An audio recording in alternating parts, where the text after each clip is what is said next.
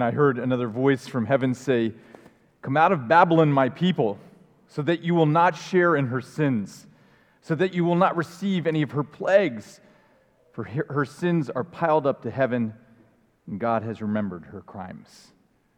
This is the word of the Lord. Let's pray. God, as we consider this text, as always, we pray for insight and understanding into the kind of relationship that you're calling us into with you, with ourselves, and with each other. In Jesus' name we pray. Amen. Well, for those of you who haven't been here, just want to update you that we are in the midst of our fall series on the prophetic books of Daniel and Revelation. And also let you know that you can go to adventhope.org and catch up on all the back stories through this fun series together, challenging series together, because there's a lot of material to cover in Daniel and Revelation. We've been focusing on some select text, and it's been good to wrestle with these together. So today, our text comes from Revelation chapter 18, and Revelation 18 and 19 are both talking about the subject of Babylon, which is our theme today. And Babylon, as you may know, was an ancient city in Mesopotamia, and it was a world power, not only a great city, but a great kingdom of the world. And it personified, at least for the Bible purposes, many other kingdoms that were to come, most specifically Rome in the first century. So the idea of Babylon was transcended its space as a particular kingdom in a particular time and place. And so it had an incredible influence. With that said, if we only limit ourselves to thinking of Babylon as a political or sociological issue, then we're missing the point of what the terminology that the Bible uses when it describes Babylon. There's a lot more going on here with this idea of Babylon that we want to jump into. But let's go back to the literal Babylon. Literally, Babylon was around the place in which the Tower of Babel stood, and you may remember the story in Genesis of the Tower of Babel. It was this place where the humans came together and basically took on God. And so God came down, as the story goes in Genesis, and says, we're going to have to confuse the language because they are conspiring against us. Our creations, our children are conspiring against us. And so this is the Bible's explanation for how we got all the diverse languages that we have today, that God came and he confused the languages. Babylon had a bunch of gods in their pantheon, but they had two gods in particular, Marduk and Baal, later known as Baal in the Bible story.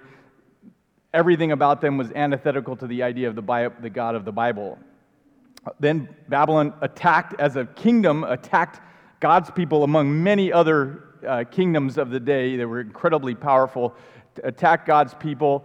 You can read about this in the books of Jeremiah and the book of Daniel. Went in, ransacked Jerusalem, took all of the nobility out of Jerusalem and took them to Babylon. So Babylon has this incredible history with God's people, but really world history, such as a superpower, if you will.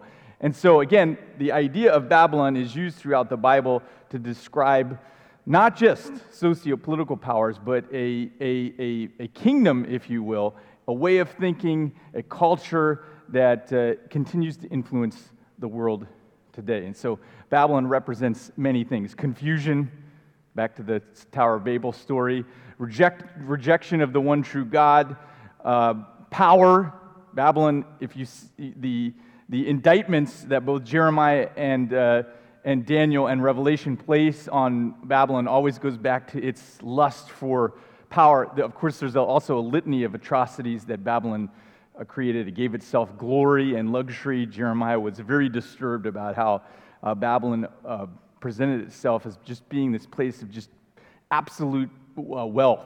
It boasted about its power, and it took advantage of other people and other nations. These are all elements of Babylon that were then used to describe other places, other cultures, other societies, but also talks about a spiritual kingdom, which we want to talk about today. So in Revelation chapter 18, God commands his people to come out of of Babylon, to leave this kingdom of Babylon and come out into something different. Now, God's not telling you and I, like he was for the 6th century Israelites, to actually physically leave Babylon, because what does that mean? Like, where is Babylon today? And yet Revelation 18 is for us today. Come out of the city, come out of Babylon, come out of the kingdom of Babylon today. This is still a message for us today, and God's not instructing us to move to a different place or find a different place for residence. God is telling us not to physically or spiritually be a part of this kingdom that is rooted in the ancient ideals of Babylon, of power and a lust for self-reliance. He's calling us to reject the systems that are Babylonian and to embrace God's principles of God's kingdom, to reject the systems of oppression of Babylon and to come into a new kingdom. Now, again, if you're thinking politically or you're thinking sociologically when it comes to Babylon, you're thinking way, way too small and not small enough, right? Babylon permeates everything, the idea of Babylon. And so the reality is that we all hold a little Babylon inside of ourselves. We all have a little part of Babylon in us. We all oppress God's principles. We all don't live up to the principles of God's kingdom, but instead embrace the principles of Babylon. So God is calling us to come out of greed, come out of selfishness, come out of self-centeredness, come out of self-exaltation, and come out of injustice. God is inviting us to come and live a new kind of life, not one that is associated with the ways of ancient Babylon, but one that is associated with this kingdom that he is establishing. Everyone is being called out of Babylon. For the Jewish exiles in the 5th and 6th century, that meant something very particular. They were leaving one country and going to another. Siri is trying to talk to me. Not now, Siri. Thank you. We'll get back to you. By the funny story, whenever Stephen walks in... Sure, I understand. Did I say Stephen earlier? Hey, Stephen. Anyway, whenever Stephen walks in the room, Siri gets involved in our conversations, and it must be somehow the way I say Stephen. So, no, okay, she's minding her own business here. All right, so everyone is called out of Babylon. All of us are called out of Babylon. The Jewish exiles were in a very particular or very specific way, but all of us are invited to come out, commanded to come out and shun the principles of the kingdom of Babylon and come into God's kingdom. Get out. Be separate. Be distinctive. Don't hang around with or mingle with systems that oppress, afflict, or treat unjustly. Get out of that way of thinking. That's the command of God in Revelation chapter 18. Leave Babylonian thinking alone and come into a new kind of kingdom. So we should be prepared to reject anything that resembles the kingdom of Babylon and conflicts with the principles of the kingdom of God. Jesus, in his greatest sermon in Matthew chapter 5, 6, and 7, actually articulates the antithetical ideas that go against the principles of Babylon. He starts his famous sermon, and you may, if you've read his sermon, you're familiar with these words. He says this in his sermon, and again, this is antithetical to every idea of the Babylonian principle. Jesus says, "Blessed are the poor in spirit, for theirs is the kingdom of heaven. Blessed are those who mourn, for they will be comforted. Blessed are the meek, for they will inherit the earth. Blessed are those who hunger and thirst for righteousness, for they will be filled. Blessed are the merciful, for they will receive mercy. Blessed are the pure in heart, for they will see God. Blessed are the peacemakers, for they will be called children of God. Blessed are those who are persecuted because of righteousness, for theirs is the kingdom of heaven." And so in Revelation chapter 18, God is calling each of us to reject the spirit of Babylon, to reject whatever cultural or political or spiritual or sociological or whatever power that oppresses the kingdom principles that Jesus introduces in Matthew 5, 6, and 7, or reminds the people of in Matthew 5, 6, and 7. There's one kingdom, it's the kingdom of Babylon. God is calling us out of that kingdom into the kingdom of heaven, where the peacemakers are blessed, where the poor in spirit are blessed. See, in Babylon, the peacemakers, they considered blessed. If you were a peacemaker, you were weak. In the kingdom of God, blessed are the peacemakers. Blessed are those who mourn. Blessed are the poor in spirit. It's a completely different set of principles. And so, God calling you and me to come out of Babylon. Sounds great. But as always, we're left with some questions like, what is inhibiting me from living in God's principles and rejecting the principles of Babylon? Because if I'm honest, it's actually kind of hard to leave Babylon behind. And so, what is it? What's holding me into Babylon? What's holding you into Babylon? As always, a number of responses, but two very clear ones. First, we have grown comfortable in Babylon. I would attest that you probably have been raised and steeped in Babylon thinking. And so we've grown comfortable with that. It's kind of like Stockholm Syndrome. You've heard of Stockholm Syndrome, where you're taken by some captive, you're made captive by some abusers of some sort, and there is a tendency to, if it's depending on how much time you're with them, to start to feel like some affinity for the abuser, right? I mean, this has implications for all kinds of settings, but Stockholm Syndrome, you start to gain affinity for the one who is abusing you. You know, in one sense, we're all experiencing some Stockholm Syndrome. We have an affinity for the broken system of this world because that's what we're steeped in. We have been raised and mentored and grown in Babylonian kind of thinking that is like selfish and self-reliant, and we're told that we got to get it together on our own. We're told that we're first and foremost in the world. Like you are your own little kingdom, and so we all have a little Babylonianness in our hearts, and so we have this affinity with the system in which we have been captured, and an affinity for that which abuses us. We've all been in bondage for far too long. We've grown accustomed to the brokenness in this world. We've even developed a taste for this culture of self-reliance and selfishness, and yet in Revelation chapter 18, God is inviting his people to come out of that thinking, to come out of that culture. No longer self-reliant, no longer selfless or selfish, no longer are you putting yourself on the podium. God is inviting us to be a part of his kingdom where the poor in spirit are blessed, where the meek are blessed. I would suggest to you the fact that we're steeped in Babylon is the reason why when you first read Matthew chapter 5, 6, and 7, or maybe if you read it now today, it's disconcerting to us. Blessed are the poor in spirit. What is this foolishness? Blessed are the meek. Blessed are the mourn. Who says that? In our culture today, who's like, blessed are those who mourn? That's not blessed. You know who's blessed? The one who has a great apartment. Got a new apartment. It's fabulous. The one whose bank account is full all the time. The one who has a beautiful family, a beautiful spouse. Those are the blessed people. But Jesus said, blessed are those who mourn. Blessed are the meek. Blessed are those who hunger and thirst for righteousness. See, it's a completely different model. And so Jesus invites us, come out of Babylon. Come out of that way of thinking.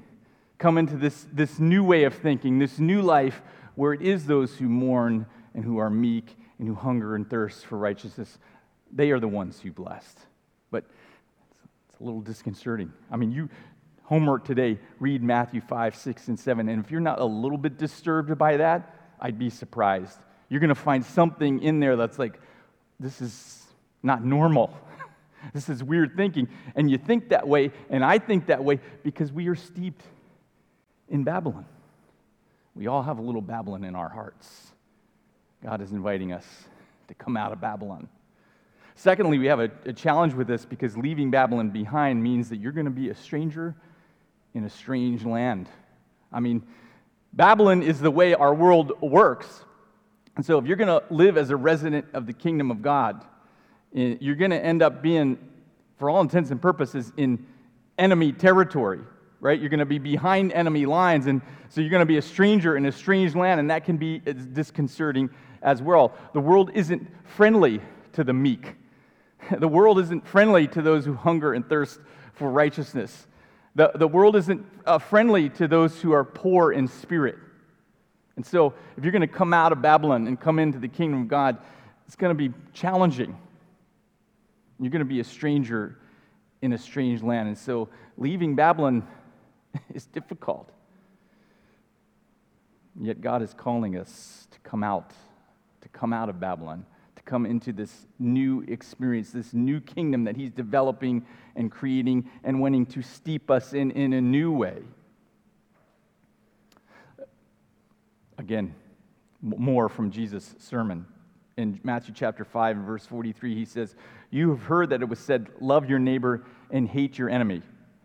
But I tell you, love your enemies and pray for those who persecute you." All right, so that's kingdom. That's kingdom of heaven thinking. But we're accustomed to the kingdom of Babylon thinking, and so this love your enemies. I'm sure I like that. You know, especially if you've got some enemies that have really done some bad things to you. The idea of loving them is incredibly disconcerting. Love your enemies. Pray for those who persecute you, that you may be children of your Father in heaven. He causes His sun to rise on the evil and the good, and sends rain on the righteous and the unrighteous. If you love only those who love you, what reward will you get? Are not even the tax collectors doing that?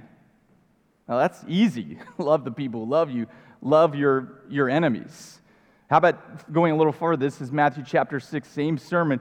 Don't store up yourselves treasures on earth where moths and rats destroy, but store up your treasure in heaven, right? So Babylonian thinking is, I'm going to store up all my treasure here. That was one of the great condemnations. Again, Jeremiah, Daniel, the book of Revelation, all condemn Babylon for their storing up of great wealth. And today, Babylon is thought of as one of the great kingdoms on earth that stored up wealth for itself. Jesus has the kingdom of heaven has a whole other way of thinking. Don't store up your treasure on this earth. Moth and rats, we know rats here in New York City, you know, right? You saw that article. We're having Zoomers. We're having some rat problems. Our new mayor, though, I love that his platform, literally all he says is we can get rid of rats. He won, I don't know what, he won by 70%. Because rats, I mean, if anything we can politically agree on, it's get rid of the rats, right, Brooke?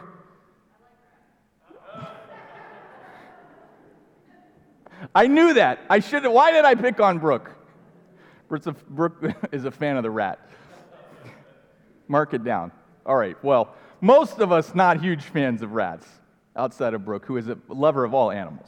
Yeah, so don't put your treasure in on this earth where the rats might get to it, or moths. How do you feel about moths, Brooke? But we can all agree moths are bad. All right, down with moths. Don't store your treasure in this place where the vermin, actually the Bible says vermin, the rodents. I picked on rats just because, I'm ready for them to be done, but the vermin get to them. Don't store up your treasure here. That's Babylonian thinking. Kingdom of heaven thinking is store up your treasure in heaven, where nothing can destroy, where your treasure will be safe and sound. And so if you're going to come out of Babylon and come out of that way of thinking and come in the kingdom of heaven thinking, you're going to be a stranger in this strange land. You're going to be behind enemy lines because this is not how the world operates.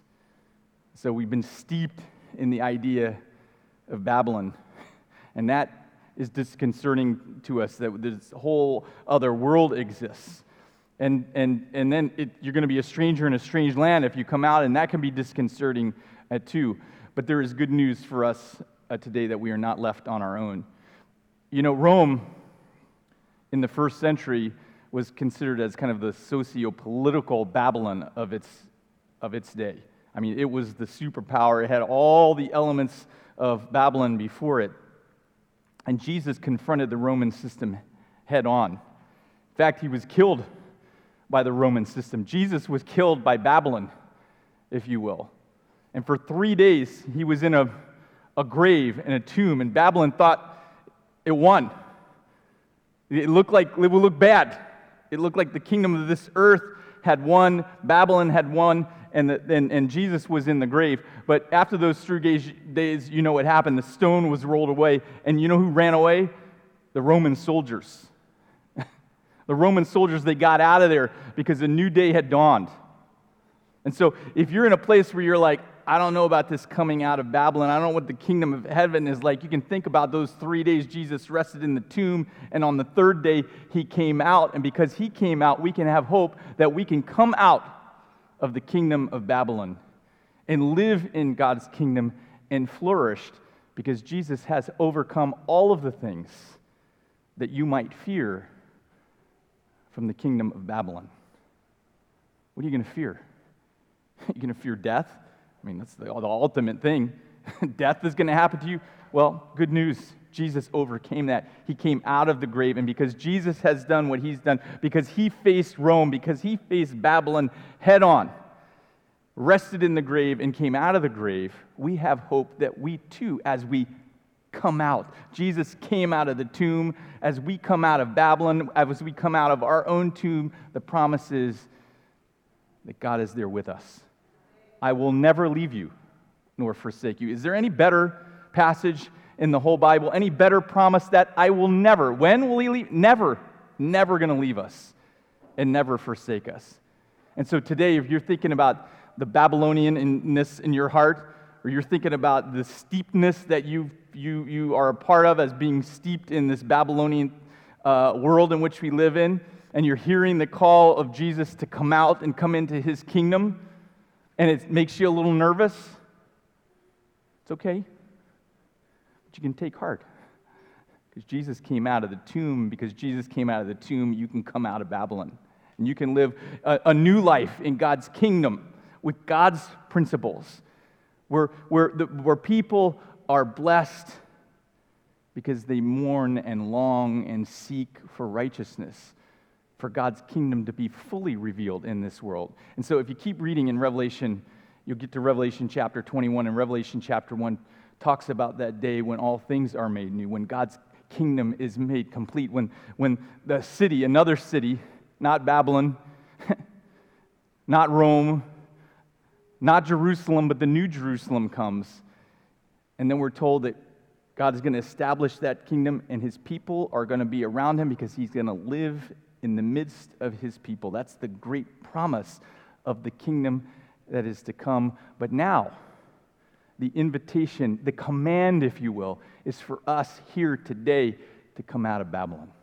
So I don't know exactly what that means for you. I don't know where Babylon has seeped into your experience, what parts that you're holding onto, what area of self-reliance or selfishness you're holding on to your experience. But the call of Jesus, the call of Revelation 18 is to come out. Is to come out. God is inviting us to come out, but he never invites us to come out without some place to go. There's some place for us to go.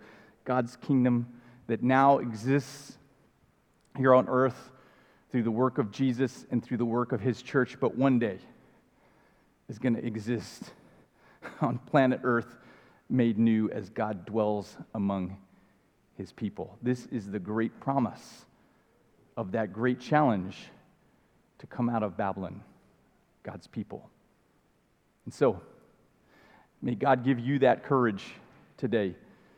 First, may he give you that insight to see where Babylon has seeped into your experience and what part of Babylon you're holding on to.